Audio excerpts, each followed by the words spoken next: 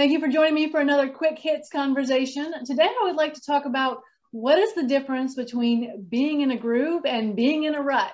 Can you switch from one to the other? Karen, kick us off. Yeah, it's interesting when you started talking, when you shared the topic with us the other day, I thought one is a positive and one is a negative. So sometimes my brain is very much black and white. And in this scenario, I looked at being in the zone as very much being a positive, and it can happen whether it's athletically or whether it's work related. Had it happened in my work day, and I'm sure some of you guys probably had it happen in your work day, where next thing you know, you pick your head up and 4 hours have gone by. And so it's kind of like where you're so intently focused in on the work at hand that you cannot be disturbed. Whereas a rut, on the other hand, and I have these kind of conversations within myself where I like routine, but I don't like ruts. And when I feel that routine is starting to be a little too solid and structured, for me as a creative, it makes me just, like want to, get my way out of that box. I don't like being in a rut. If I'm in a rut, I'm immediately bored, and I'm the kid that, was in school that didn't do well when they were bored. And so I try to avoid being in a rut if at all possible. That's just kind of how I approach life in general. Stuart, what were your thoughts when I sent this topic? Actually, I agree with Karen. I looked at it as a positive and a negative, but I also believe that a groove could lead to a rut. And so that's why I would advocate, constant self-evaluation, either in the process or in, what you're doing, because sometimes you can get too comfortable in the groove and the rut will come up before you know it. And that will impact your productivity. Sports teams are really successful, and even businesses are successful if they can do a self-analysis. And I'll give you an example like Kodak or General Motors, companies that were really good back in the 70s and 80s and even 90s. They didn't do a self-evaluation, and they couldn't pivot or lack the agility to change with the times. So now Kodak, they don't have a digital footprint. So, and you laugh at it, but it's true. And even General Motors has struggled. So, I mean, don't get too comfortable in your groove, because it will lead to a rut. That's my opinion. So is there an emotional component? Could you find yourself in a rut and turn it into a groove by changing your mindset, by changing the way you feel about it? Or once you're in a rut, that's it, you have to get out or nothing?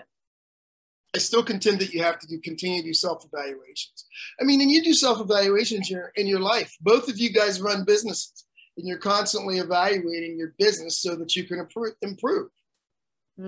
Because if you continue to put out the same product, then people are not going to continue to come to you because there's no innovation. So maybe the innovation is the kryptonite to a rut. Interesting. So Karen, when I said you can't get out of a rut by turning it into a groove, you shook your head pretty aggressively. You think that's not how it works? Well, here's something that came to mind about both of them. I feel like they're both unintentional. Like nobody sets out to like in athletics, and both of us have participated in sports. I don't care what you want. If you cannot force yourself into a zone. Right. You can kind of force yourself into a rut by just kind of like Stuart was saying, not having self-evaluation, not recognizing those, things that are happening in the world that, that you're just kind of going along autopilot. But I feel like a rut happens unintentionally, as does the zone. The thing about the zone, though, is athletes today are much more, I'm going to say this, and there's always a caveat behind it, but are much more psychologically prepared for their event than we were 20, 30 years ago. So, yeah. Stuart, I want to go back to something you said. You said that you think that innovation is what keeps you out of a rut. Can too much innovation, like just cycling too fast, keep you out of a groove as well? Well, that's an interesting thought. And it most likely, to some degree, is true. You have to be able to, and this is that whole self-evaluation piece, is you have to be able to not let yourself get sucked up into the backslapping, the self-fulfilling prophecy. because then it impacts your ability to do successful self-evaluation. I mean, I guess the good thing about a athlete is you get instant feedback as to whether what you're doing is working or not. Whereas the event horizon in a business environment may take longer, and you could end up in a rut before you realize it. And then are you agile enough to pivot to be able to fix it?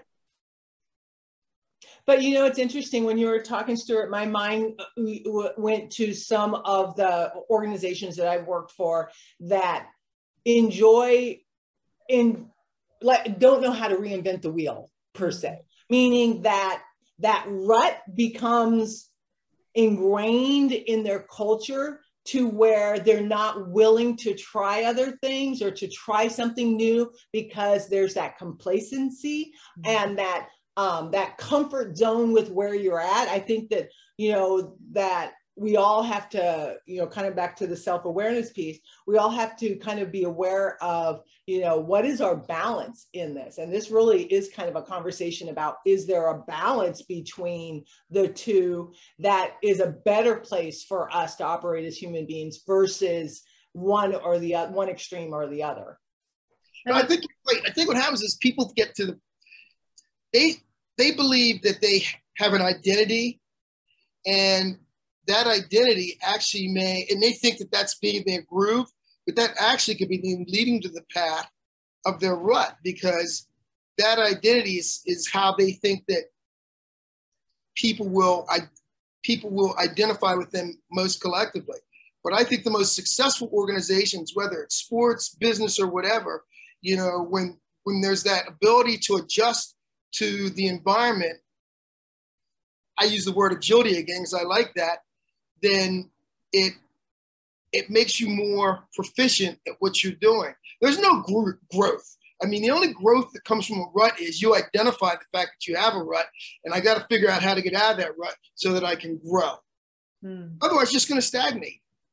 Well, is it possible that someone may be happy in their rut? And we were talking about the emotional aspect, like a rut is bad and a groove is good.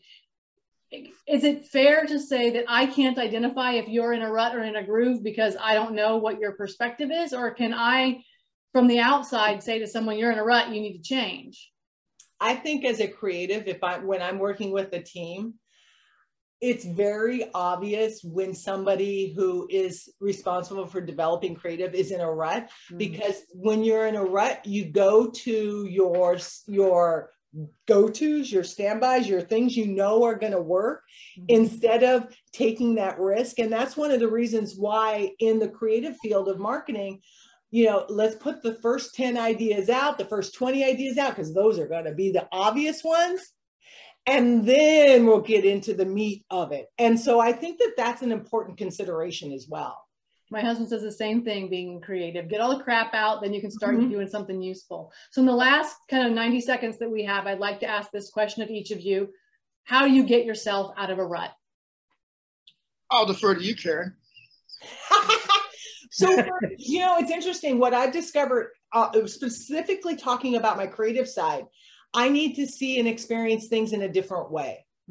So that means whether I need to, you know, take my laptop and go work in a different environment, whether it means I just go visit friends somewhere else, because I'm a super observant person. And those observations are really important to that creative risk that you need to take in this industry, that you can, you know, if I'm only ever looking at these same four walls, really nothing's ever going to change. So it makes it really easy to be in a rut. It's a matter of self-awareness. And I'm just going to dovetail, I think, on what Karen said. You have to be self-aware enough to know that you're getting into a rut so that you can make that pivot and continue. And it depends on what you're doing in your personal life. You could be in a rut and be perfectly satisfied with it. But when your livelihood requires you to be constantly adjusting, i.e. in business or in sports, or even working out, you could work out and think you're doing the right thing, but your body's not improving because you don't recognize the signs that your body says, all right, I've done enough. Now you have to shock me into doing something else so that I continue to improve. So self-awareness is probably the catalyst to getting you out of the rut.